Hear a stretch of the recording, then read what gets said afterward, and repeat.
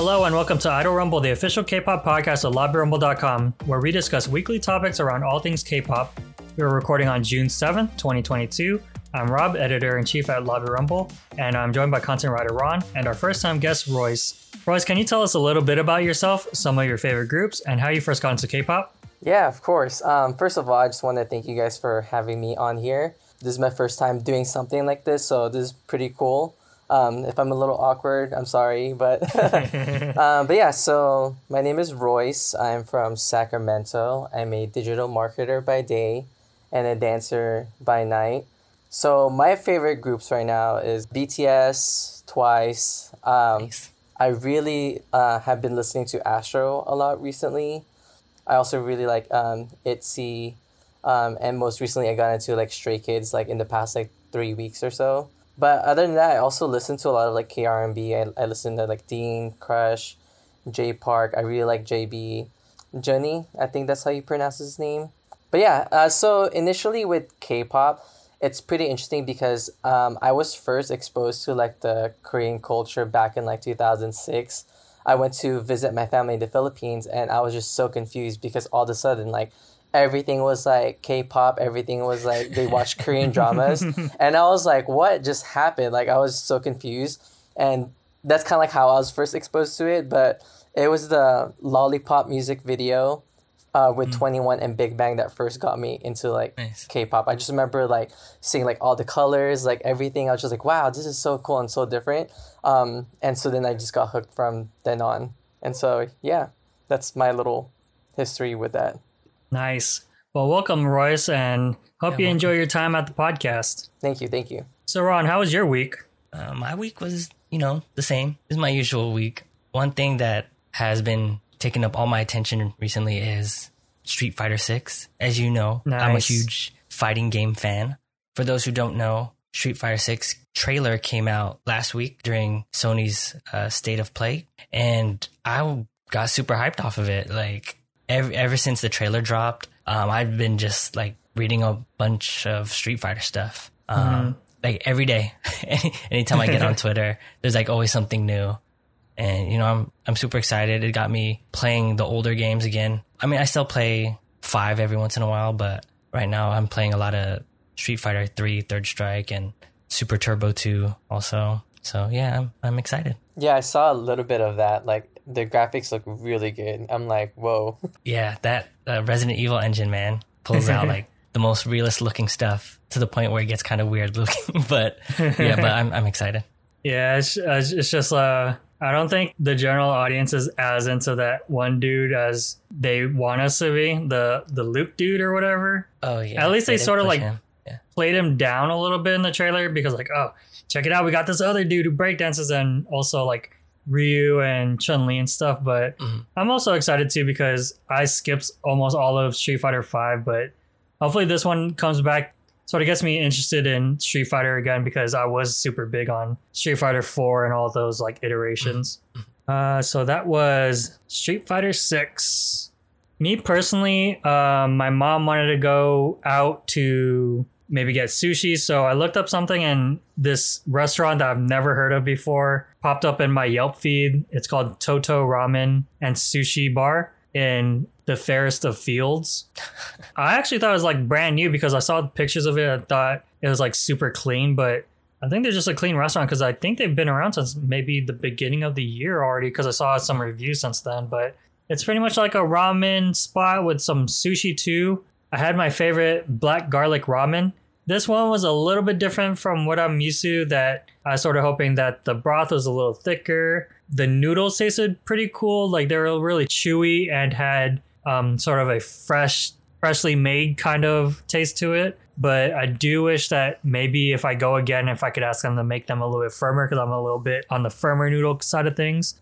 It's pretty good. Not the top ramen place I've had in the Bay Area, but I'm also slogging through Hotel Del Luna again. That, like you said in last week's episode, that I'm in that sort of mid-season slum where they're just doing like the random storylines. But I'm sort of like trudging through because I do see that this is a highly rated drama. There's just like those mid-season storylines that was just like, but Other than that, I'm also I'm still feeling shooting stars on Vicky, that I sort of made it past those like sort of mid-season things where it's sort of like they just wrapped up a big storyline just today on my lunch. That's sort of wrapping up. I'm on like episode 12 right now. Oh, okay.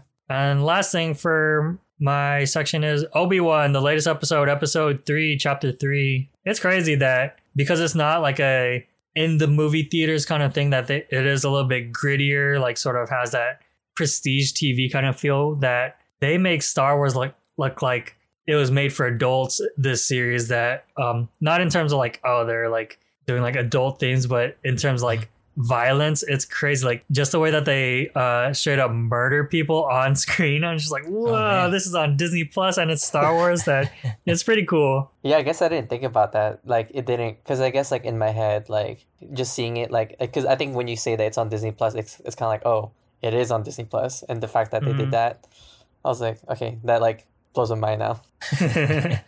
Yeah, I mean, also aside from that it's cool that they also put Snowdrop on Disney Plus, like maybe their first, I guess, global wide K-drama. But the thing about that, on the episode that I'm on, there's this scene where they're just like shooting up this like school. I mean, it's such a what? Like it's crazy because like unfortunately it is sort of like such a image that is unfortunately with the times, but it's just because it's a period piece like in the Cold War that they're just going crazy, like shooting up this girls' school, and just like, this is on Disney Plus right now. So that's crazy. Yeah, I still have yet to watch the show, but yeah, I guess that kind of reminds me of like when Netflix kind of like made that announcement with Stranger Things, just as kind of like a warning because of like, you know, with things that are happening now. But that's crazy to think that that's on Disney Plus.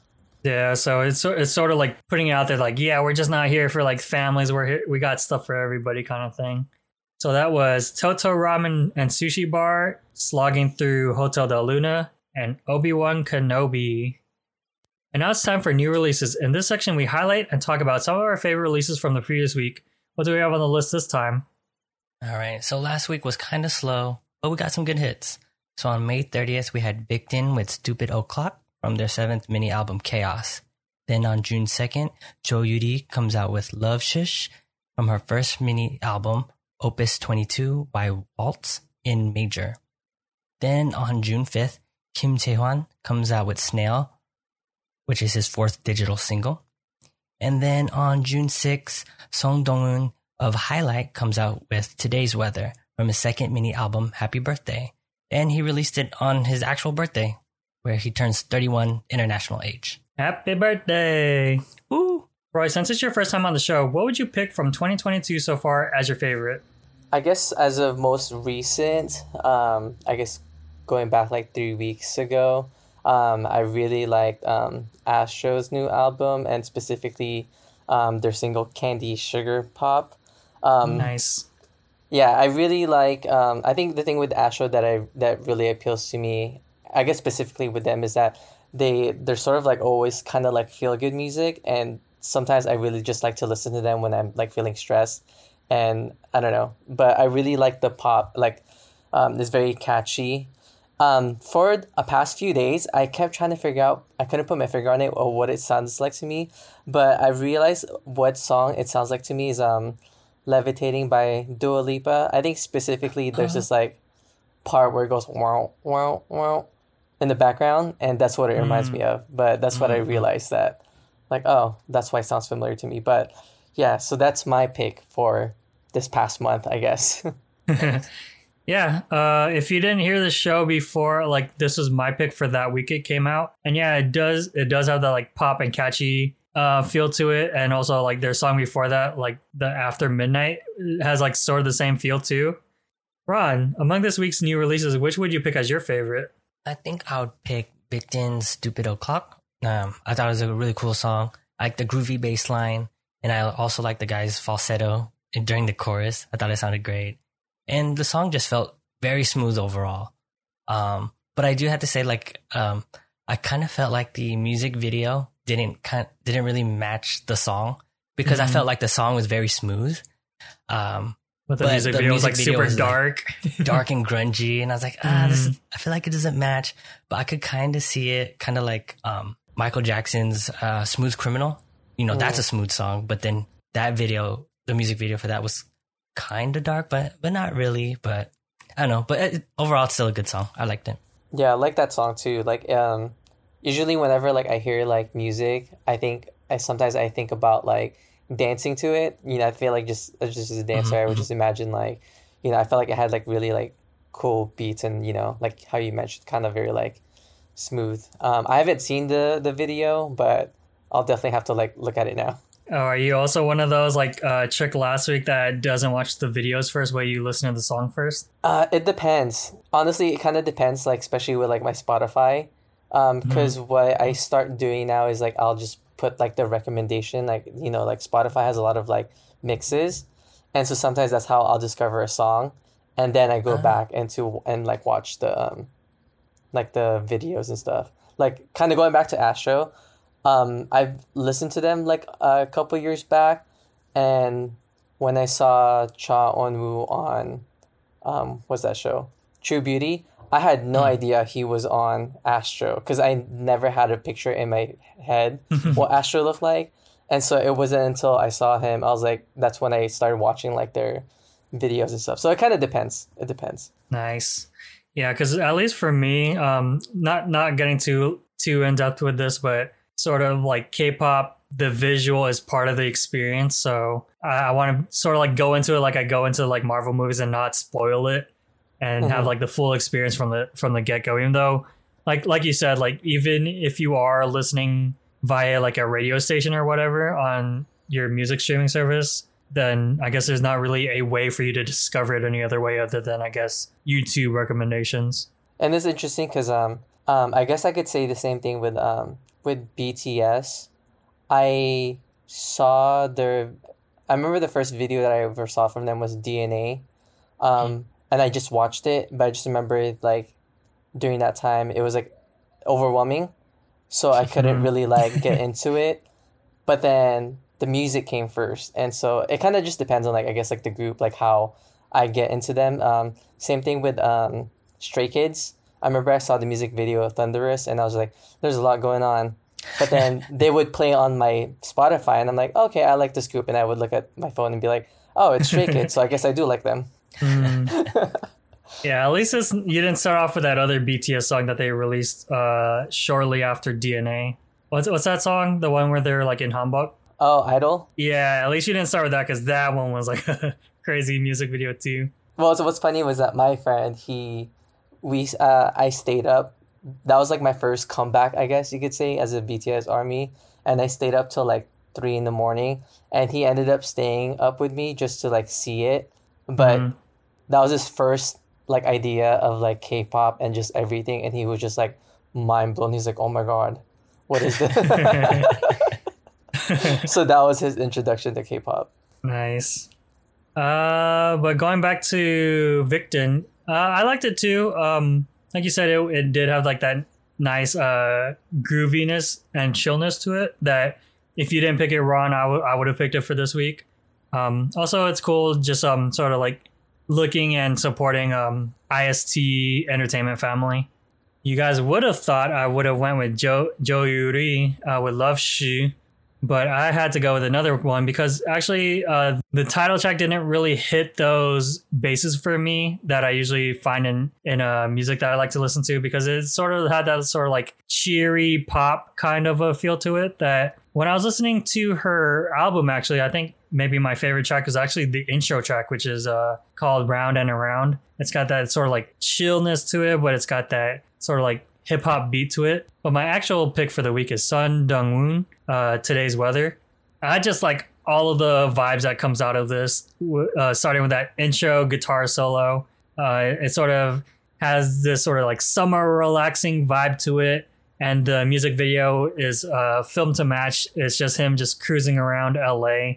But it does sort of give me that OST feel to it, that it feels like it could be an OST to a drama or whatever. Oh, yeah, I can see that. And also just supporting the A-Pink homies too, because if you didn't know, they were actually label mates when they're still back in Cube Entertainment. So that was Astro's Candy Sugar Pop, Victon's Stupid O'Clock, and Sun Dong-eun's Today's Weather. In the news segment, we'll share our picks for what happened in K-pop for the week. So Royce, what did you bring for news this week? Yeah, so for this week, I chose TXT, BTS, Stray Kids, Blackpink, and Twice sweeping the top spots on Billboard's World Album Charts. I think for me, this stood out just because I thought it was really cool to see K-pop acts dominating the charts.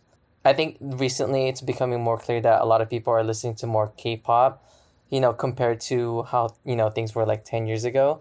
It's funny because a lot of my students, they actually started taking dance classes specifically because of K-pop. A lot of my students actually that are, surprisingly like, non-Asian, are actually listening to K-pop, especially when I ask them like, just kind of like introductory, like why they wanted to start dancing. And a lot of their answers would be like, oh, because, they really like K-pop and they want to be able to, do those same things.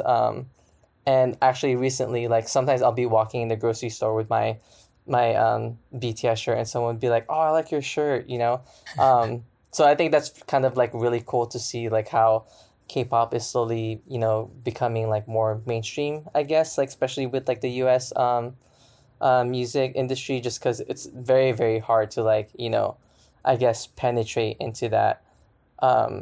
And, like compared to like 10 years ago when, Psy blew up, a lot of people's idea of K-pop was, Psy.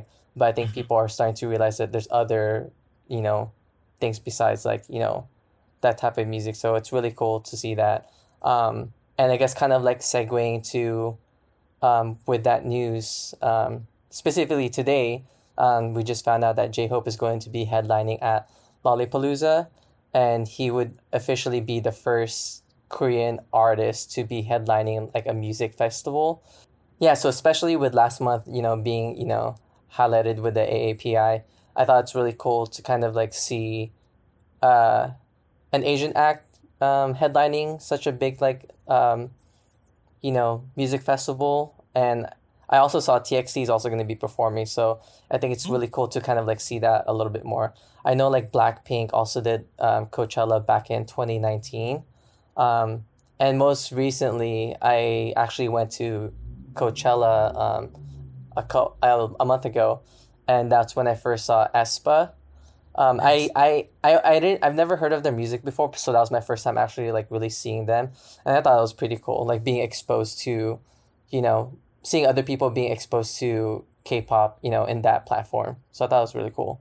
Going back to your Coachella experience, how would you say the reception was to aespa when you were in the crowd? I think in the crowd, well, I don't know if this is going to be negative, but That's fine. a lot of the people, including myself, we were kind of upset that we didn't get to see Utada Hikaru or CL. Yeah. I mean, even though it was really cool to see aespa, I think it was a little unfortunate that because we went the second week, and we were hoping to see CL and maybe 21 because that was a big thing. And I think for me being a Gen 2 K-pop fan, like that's something that I would have loved to see. That would have like fulfilled my, I guess like my childhood dream, I guess, seeing 21 live. So it was a little bit of a bummer because, some people had mixed feelings like, oh, these girls are cool. But at the same time, we wish we saw CL and 21. So I think that was like the feeling and the vibe that I got from, at least the people that was like around me. Oh, okay. Well, thanks for being honest. But yeah, they were cool. I really like them. They seem very likable. Yeah, and it's really cool that K-pop is sort of like coming up into like the mainstream. We've talked about this before, and it's just sort of like I guess you could say seals the deal that it is like an up and coming thing for a lot of people. That I think, I'm not sure if I said this on the podcast before, but when BTS was initially coming to the States, I was supposed to go, and then my mom even said like, oh, let me go with you too, because also like my nieces, they wanted me to sort of chaperone my nieces, but pretty much like my mom and their mom wanted to come out too to just check it out. But I mean, unfortunately, COVID happened, so that didn't happen in the end. But it's just cool that like, my mom was open to going to a K-pop concert. So that was K-pop sweeping the top spots on Billboard's World Albums chart. Ron, what did you bring for news this week? All right, so last week, BTS made headlines because they visited the U.S. to meet with President Biden to discuss anti-Asian discrimination and inclusion. So this meeting was closed to the press. They didn't make like a huge speech like when they visited the UN a few years ago. They did have a briefing, like a public briefing, only said a few words and just kind of left to go to the meeting. But this is huge for K-pop. It's great that BTS is using their fame and their influence to have discussions like this with world leaders. Like, so they had it with President Biden now, and then they went to the UN, and also they've talked to the South Korean or the previous South Korean president. So it's great. It's bringing awareness to these issues. And I read a tweet from a journalist that attended and who regularly attends, White House briefings. They said that this is the most they've ever seen attention at a U.S. White House briefing. So that's great. But I hope I don't get flamed for this. I have like a slightly tiny, very, very, very tiny issue with BTS kind of being the spokespeople for this at the White House. Even though I think it's great and they're bringing a lot of attention to it where normally people won't care. But I think and without getting too political here, I think the issues Asian Americans face are a lot different than what Asians from Asia face, like outside, unless they, unless they come out here, then it's all the same. So I'm not saying BTS doesn't face these issues that, I grew up here, so I'm not saying they don't face any of the issues that I've faced, but I want to say it's slightly different. But nonetheless, I think it's great that they're bringing awareness to the public. And I kind of just wish that the White House and other journalists and news outlets brought attention to other Asian Americans who are there at the summit also. But regardless of, my feelings and all that, I still think BTS is doing a great job of pretty much being spokespeople for Asians because they bring a lot of attention. So shout outs to BTS. They're doing a great job. Yeah, I kind of had like the same thought. Like I kind of had mixed feelings too. Like, and I'm a huge BTS army. But I did kind of also have that thought in my head, maybe it's a little bit more appropriate to have Asian Americans, actually being represented. But I did think it was pretty cool, and they do have a huge following. So I definitely understand that, they want, people like them to be able to speak on it. So I think either way, I thought it was pretty cool. I did expect that, people were going to have comments, and that's normal. It's pretty common for people to just have comments about it. But that kind of just drives the whole entire point of why they're talking about what they're talking about. Exactly, yeah. But yeah, I thought it was cool. But, I did have that initial thought as well too. But I think at the end of the day, it's really cool to see other Asian people in that platform being able to speak on it. So, because, that's definitely different from, my upbringing. I never would have thought I'd see someone like myself in that position. Oh, exactly. Yeah, I agree. Yeah, similar to your guys' opinions, I definitely had the same thing that, not technically Asian Americans, but it's good to have them out here as a spokesperson to sort of beam it into their fan bases, because their fan bases touches a lot of people in the world.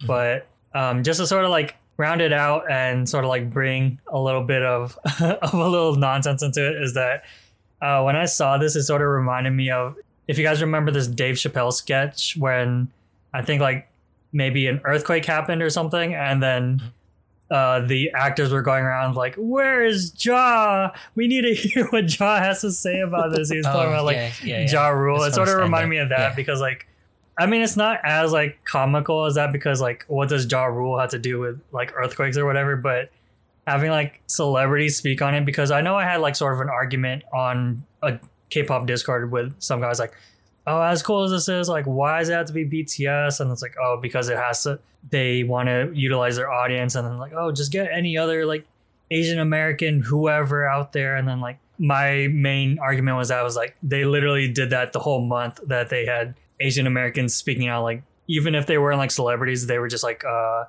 Congress people and people in government like speaking on him. And it's like you had that all month, like you had it on the news, and then it might not be as newsworthy, but they had it. So that was just my little argument with that guy on the whole issue. This definitely caused a lot more buzz, and that's the whole point, is to get people's attention. Yeah, and it worked. It worked. Definitely. So that was BTS visits the U.S. to meet with President Biden to discuss anti-Asian discrimination and inclusion. So for my news this week, unfortunately, we have another sad news. IST Entertainment announces Jiyoon's departure from Weeekly. On June 1st, 2022, IST Entertainment posted on social media that Jiyoon would conclude her activities as a member of Weeekly. They also went on to mention that Weeekly will continue as a 6-member group. Jiyoon previously went on hiatus twice due to symptoms of anxiety before the promotions of Play Game Holiday and before the promotions of Play Game Awake, the most recent one. Some facts about Jiyoon is that she was previously on the survival show Mix 9. She actually ended up in 44th place. Another fun fact about Jiyoon is that she produced, written, and arranged some of their songs, and some of these include Weekly Day, Reality, Boom Chickie, My Earth, Weekly, and Lucky. Some songs that Weekly is known for is Tag Me, Zigzag, After School, Holiday Party, and most recently Venpara. If you guys want to read a little bit more on this topic, you could see my news story on librarumble.com. When you mentioned Weekly, they're actually one of the the song After School. I recognize that song because it's played a couple times on my Spotify. But it's another one of those artists or songs where it's like, I like this song, but I have no idea what they look like. But that's good to know. This news makes me sad, man, because I really like Weekly. I mean, Monday's my favorite member out of Weekly, but Jiyoon is like my second favorite member. So this makes me sad, but I hope she gets better, and hopefully we see her in the future again. Yeah, because they didn't outrightly say that she's leaving the company. I think maybe she might be still doing stuff for the company, like maybe she'll be producing or something, but definitely now I think it's for the best. Unfortunately, if it's at the cost of her leaving the group, but definitely putting yourself first and concentrating on your mental health is definitely what is needed. Like you said, she's actually my favorite member, so this was like a big dagger to me when I heard the news. I just want to see her be healthy in the end. Who cares what fans think about like, oh, we're losing a member or whatever, but just concentrating on your mental health is what's needed now these days, because it's definitely a big topic that you see on the news all the time. But whatever she does in the future, us here at Idol Rumble and Live Rumble definitely wishes her the best of luck. So that was IST Entertainment announces Jiyoon's departure from Weekly. In the Spotlight section, we try to shine a light on something in K-pop, whether it be an artist, song, album, TV show, or the like. Royce, what would you like to spotlight this week? Yeah, so for this week, I want to spotlight, we'll kind of segue into it. So BTS is going to be having their Proof album released this week on June 10th. And it's an anthology album, and so there's a lot of buzz right now with ARMYs speculating that this might be their last album. They might go on, one last tour before doing their military duty. And so I guess I kind of just wanted to spotlight, not to get too much into like politics or anything, but just the thought of like, should BTS be exempt from military duty? And I might be wrong on this, but, just doing brief research, like, in the past, like, people who are athletes, classical musicians or Olympians, or in general, like people who enhance the country's cultural influence are usually exempt from the military just because, they do so much for the country.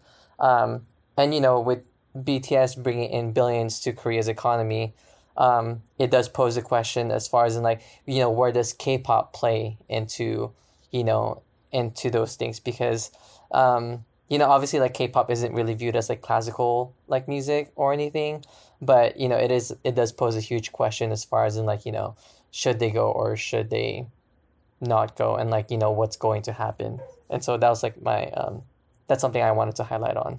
Yeah, and this is a hard question to answer, and I'm just gonna preface this already, like, I'm not Korean, so it's not like I have a good say on this. I never served in the military either, so it's kind of have a answer for this question. But I think having like these exemptions will kind of make it hard. I also think why it's taking a while for this to go through, the government, because it's like, how do you quantify someone, like BTS or any other artist to qualify for this? You know what I mean? I guess you can pull numbers like, oh, they make this much money, they have this many album sales or whatever. But also it's like, what about all these other K-pop artists, like these other boy groups, right? Where like they might not have the numbers to prove it, but they can also be a cultural influence, right? And we have artists like that, or not we, but K-pop has artists like that where they're not pulling in BTS numbers, but they're still pretty prominent in K-pop, and in just like general pop culture out there. So, but I did hear, and then correct me if I'm wrong, that whether or not BTS is exempt, that BTS will serve in the military regardless, right? Is that correct? Yeah, that's correct. I think, and it's fun. It's interesting because, when I went to their concert, I was kind of like posing the question to like other people. It's kind of like, it's a little bit mixed. I obviously the American fans, they don't want them to go. Like, I don't want them to go. But I was talking to a friend, she's a huge fan, but the thing is she's Korean American. And even for her, she feels that, as a Korean, like you have to go. It almost kind of has a sense of like, it kind of felt like Mulan. Like you have to there's a sense of like honor. It's like kind of like bigger than like yourself kind of thing. Yeah. It's almost like, your generation's a family, like, all the men have gone, so there's no reason why you shouldn't go. So, I feel like if they don't go, they would receive a huge backlash from, the actual like Koreans, even though like, I guess globally people would be happy. I think just hearing that from my friend who is Korean American, it kind of like, put that into perspective, like how important this is for them. It's bigger than just, like just going, like it's almost like a honor kind of thing. Yeah.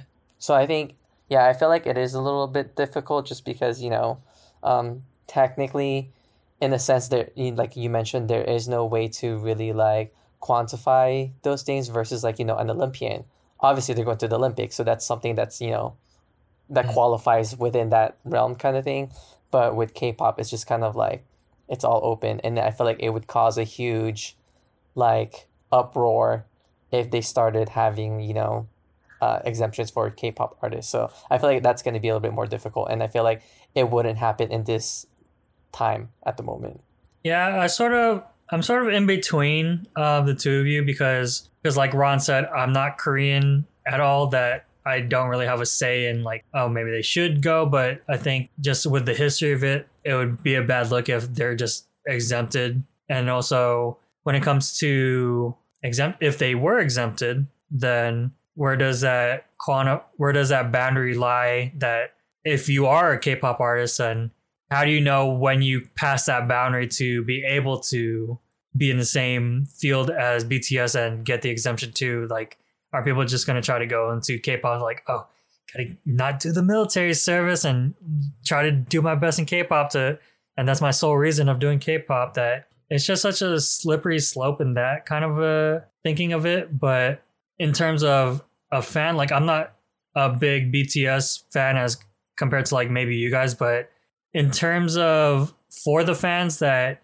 military service does sort of like kill the vibe a little bit or kill the momentum, that either if even one or the whole group goes, that it's sort of hard to rebound back to where you were before you went. So there's sort of that factor too, that like, oh, like maybe if they do come back, if they weren't exempted, then it probably won't be the same, even though honestly, I think it might still be the same, if just a little bit different. But maybe that's why Hybe is sort of like padding out for the future and trying to like get the ball rolling on other groups. Because I think even currently they're doing auditions for another boy group as we speak. Yeah, I feel like with I might be wrong at this, but I feel like in the K-pop industry, I feel like 2 years is equivalent to like 10 years. Just because I feel like K-pop moves fast, yeah. Yeah, because K-pop moves really fast. Like there's always going to be another group. Like there's always going to be somebody there. I feel like, unlike, here in America, it's common for people to release an album and then, disappear for like 2 or 3 years and it's like nothing happened. But with K-pop, it just keeps moving. And, 2 years, I feel like in K-pop is like a long time. I was having this conversation with one of my friends because her son is a huge BTS fan. And I was talking about how, because I watched the Grammys and it was a little bit heartbreaking that, even though I did think that, the award, with Doja Cat, I felt like, even though it was a good, it was deserving. I just thought of how much of that award meant to BTS because this was potentially their last time possibly getting a Grammy with all 7 of them.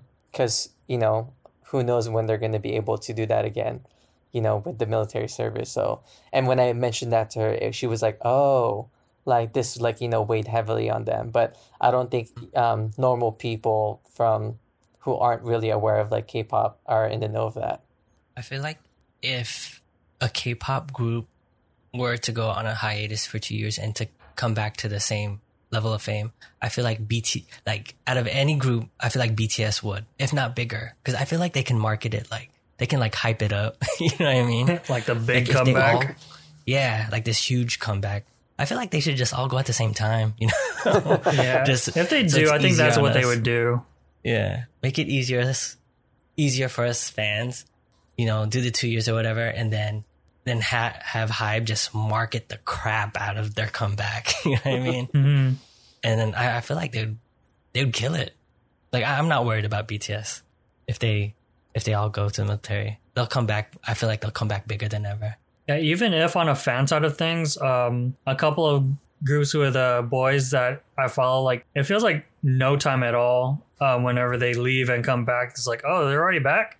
It felt like a few months and it's technically already been like 2 years. So at least I wouldn't say like I have like a group where they're like up there like near ult status for me that I would have noticed like, oh, 2 years is grueling. But at least on my side of things, it feels like, oh, okay, they're back already. So that was BTS, and should they be exempt from the military duty or not? Ron, what do you want to spotlight this week? So Netflix confirms the second season of All of Us Are Dead. They made the announcement on their Swoon YouTube channel, which is a YouTube channel run by Netflix, which caters all their Korean drama-related content on there. And with the video, it had members of the season 1 cast making the announcement.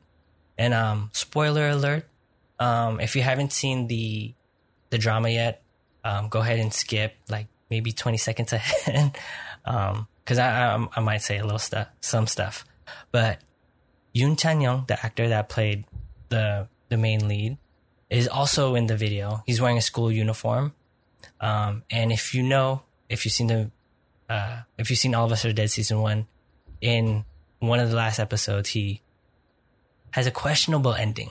Let's just say that. So, just seeing him in the video kind of gives you a question of his involvement in there. So I'm very excited. I really liked All of Us Are Dead. I know I had a rant last week about long dramas. So this one is not long. It's only like 10 episodes. And the writing is pretty good. It's fast paced. Each episode is an hour, but doesn't feel like it. So I recommend it if you haven't seen it already. It's great. And I'm excited for season 2.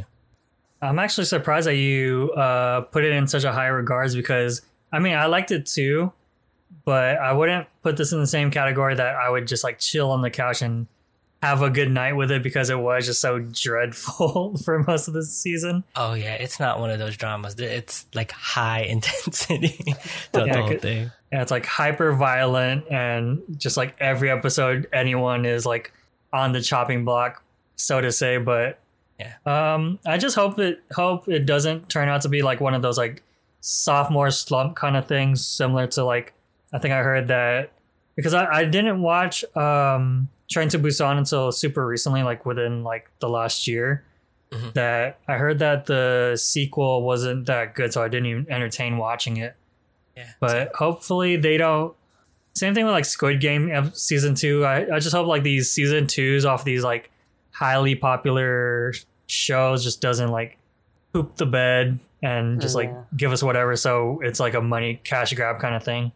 Yeah, I feel like I kind of worry about like, you know how like, I feel like with shows that are meant to have multiple seasons, like I feel like they're a little bit more like future proof because, you know, they're intended to have those things. But, you know, like, yeah, kind of like that's kind of like my thoughts on Squid Game is that, you know, it wasn't intended to have a season 2, but because it's in so popular demand, then, you know, it kind of puts like a lot of pressure now kind of thing versus like, you know, a show that's intended to have multiple seasons.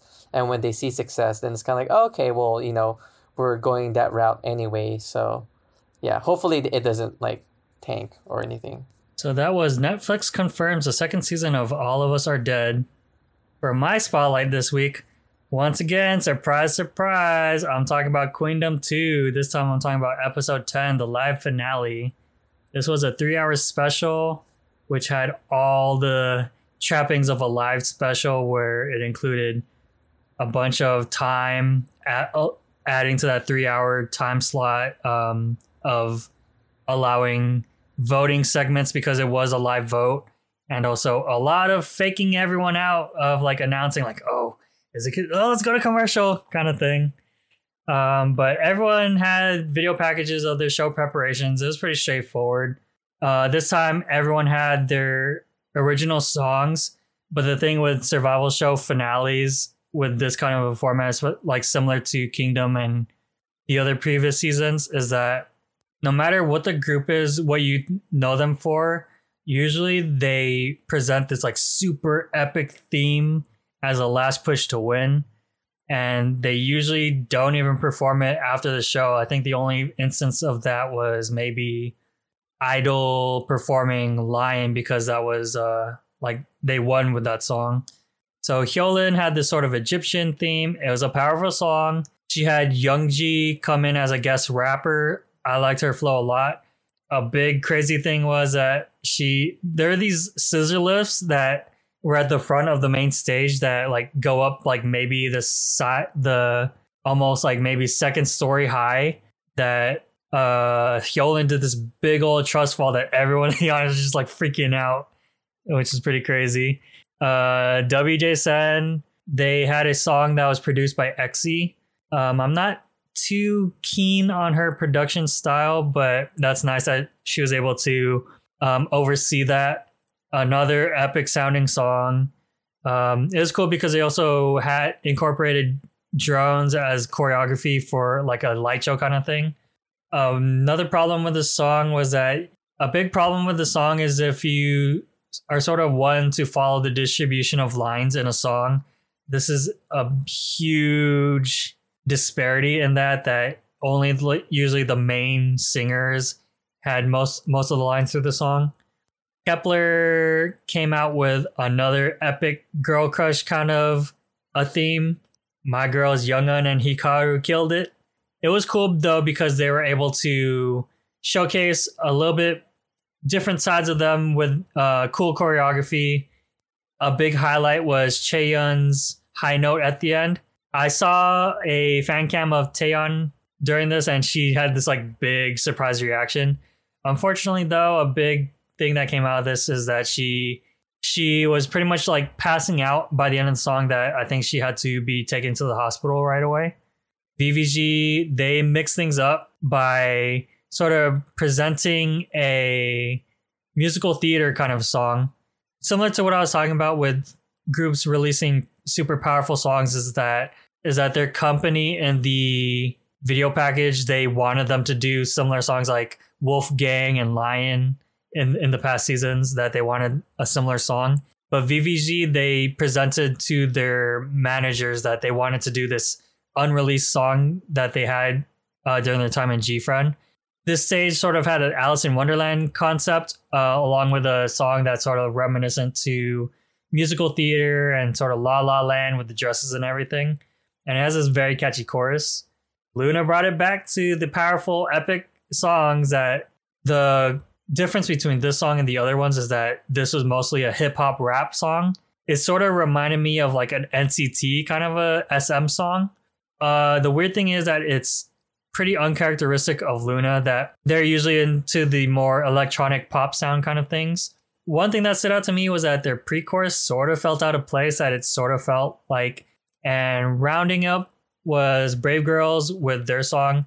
They came with a summer kind of vibe theme. If you are a fan of Brave Girls, this is a very Brave Girls song and you'll definitely like this.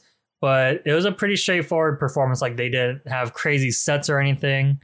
And it just felt like it was a comeback song that they would perform on a normal music show. Some things to point out was that the live edits were pretty awkward. Like, you know how they would go to live reaction shots from like members in other groups, that they just weren't timed correctly, that the members that they would cut to would always like have this like awkward looking face, that they'd always look at the monitor and just like, oh, they were recording me that whole time. With these kind of shows, they always had to end it, or they always had to have like a collaboration song between the groups, that they sent one member each to do this sort of ballad conjoint song for the end. And talking about the results, I was actually surprised that even with the top two groups that were announced, the obvious front runner during the whole season was absent. And that sort of speaks on the power of having a global audience. And I don't want to really touch on who was in the top two, but if you watch the show, you'll sort of understand what I'm talking about. You don't want to say who the winner was? Or I guess I could say it. I could sort of like mention a spoiler warning, skip ahead like maybe 40 seconds. But going back to the top two were WJSN and Luna. And like I said, the front runner who was surprisingly absent from this lineup was Hyolyn, because she was killing it for the whole show, that she was always in first place for the most part. But because I would think that WJSN and Luna have bigger global audience, because this was open to a global vote, was that they skyrocketed during this last round. And the winners were WJSN. So they were sort of in the second place, third place kind of a thing. So WJSN, Luna, and Hyolyn were the obvious front runners for most of the season. But congrats to them. But yeah, like I said, I wasn't too big of a fan of like almost any of the finale songs, because like I said, they do have this uncharacteristic for said group, because they wanted to be as like appealing to a wider audience, even if it goes against what they usually sound like. So that was Queendom 2, episode 10, the live finale. To end the show, we'd like to leave you all with some recommendations that aren't necessarily K-pop. So Roy, since you're our guest, what would you like to recommend this week? Yeah, so this isn't really necessarily like a new drama or anything. I know it came out like late of last year, but I think one recent K-drama that I really enjoyed was King's Affection. It's a historical drama, which I know like some people may have a hard time like, watching historical dramas, just because of like the time period or anything. But I've thoroughly enjoyed like, several historical dramas. But I think specifically for this one, I think it has a very like simple story plot, kind of rather typical. But I think how they went about it, I thought it was kind of, pretty cool. And I guess you could say like kind of like progressive. And this isn't a spoiler, but like the show is basically like about these twins swapping places, and the female lead pretends to be the king, and obviously love happens, falls in love with the male lead. But I think what was interesting is and this would be a spoiler alert, you can skip to the next 20 seconds. Initially I thought how the show was gonna happen was, you know, the main character, which is Ruan, would find out she's a female and then falls in love with her, but it turns out that he just starts developing these feelings towards the king, and he even confesses in the drama that, I don't care if you're a man, like I have feelings for you. So I thought it was really cool that, they didn't play out to what I thought the trailer was, because in the trailer it seemed very like, oh, this is what's gonna happen, but it's not how it went at all. So I thought it was really cool to see like how much K dramas nowadays is pushing the boundaries of what is expected. So I thought it was a really cool drama, and just seeing how they went about it. Nice. And where can we watch King's Affection? So this is on Netflix. Nice. Yeah, and interestingly, like this is another one of those things where I had no idea Ruan was on SF9. Yeah. Kind of similar to with Astro. Like I've just always I've either heard of the group, but never have a face to it, which is kind of weird because like what Rob was mentioning, that usually it's everything together, packaged, the visuals and the song, but this was again one of those instances where it was the opposite for me. Yeah, I think when we were talking yesterday, when we were setting up your audio, did you bring up Business Proposal? Oh yeah, I did. Yeah, about like the whole how they had like a scene where the characters hooked up, and usually like you wouldn't see a K-drama where people would hook up because that's like a no, maybe hold hands or kiss on the cheek or something, but not just like straight up like, oh, they hooked up, and be so like open about it. Yeah, but my main point that I wanted to bring up was, did you know that the lead actress was actually a K-pop star? Is she really? Yeah. Yeah, so Zhang, if you're familiar with the Produce 101 series, she was part of the first Produce 101 group, IOI. And when that group disbanded, she went back to her company with her fellow coworker, Mina, who you may have also seen in other K-dramas, but they were part of Jellyfish's group, Gugudan, but not too long ago, I think maybe within the last year or two, they disbanded. I think maybe even before their 7 years. But yeah, she was or she's still a soloist, but I think she's mostly working in K-dramas now. Oh, okay. Yeah, I had no idea. I'm always kind of curious to know, like, because I know for me, I can imagine maybe some people would gravitate to a specific drama because their favorite like K-pop idol is on there. I'm kind of the opposite. I'll watch a K-drama and be like, okay, I like this person, and then find out they're an idol. Then I'm like, okay, then I start listening to their music. So I'm always curious to know like how that, like, how other people like where their starting off point is, like whether it's with a K-drama or if they know of like a certain idol on the drama. So yeah, I always had that thought. Yeah, hopefully you don't go and watch Imitation then, because most of the cast is K-pop idols. So that was King's Affection on Netflix. Ron, what would you like to recommend this week? All right, so I know last week I had this whole rant about Korean dramas being too slow and too long. So my recommendation this week is exactly that. It's a really, really slow Korean drama. It is slow as molasses, but I got hooked. So it's called My Liberation Notes. It's on Netflix. It just ended a couple weeks ago. But I'm currently on the last episode. So after this recording, I'm going to go ahead and watch the last episode. But yeah, like I said, it's really slow. Each episode is like 70 minutes. Super long. You're really selling this show. I know. But what makes up for it is the dialogue. It has really good dialogue, really good acting. The cast's chemistry is on point. Because of that, like you feel attached to the characters, and that's kind of why I stuck with it. Each character has their own problems. So this drama is basically a slice of life drama, right? There's 4 main characters. They're all going through individual things in their life. And what's cool about this is that they're just normal people, and the characters are around my age. So they're kind of going through the same things that I'm going through, and kind of the same feelings that I have. So that's also another reason why I like this drama. So yeah, that's what got me hooked in it. it got me going through every single episode, despite the slow pace and the long run time.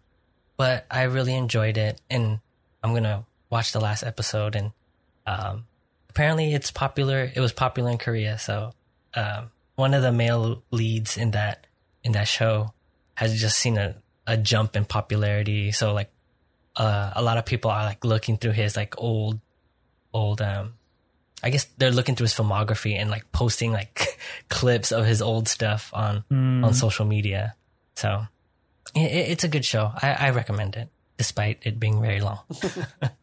Oh yeah, I think I saw that. I think I set it on my watch list that I'll eventually get back to. But like you said, like I think I saw like some clips from it. It didn't look too enticing, but maybe I'll visit it after I catch up with my current drama that I'm super into, Shooting Stars. One thing to add too is it's a good drama to kind of like put in the background too, because it's so slow.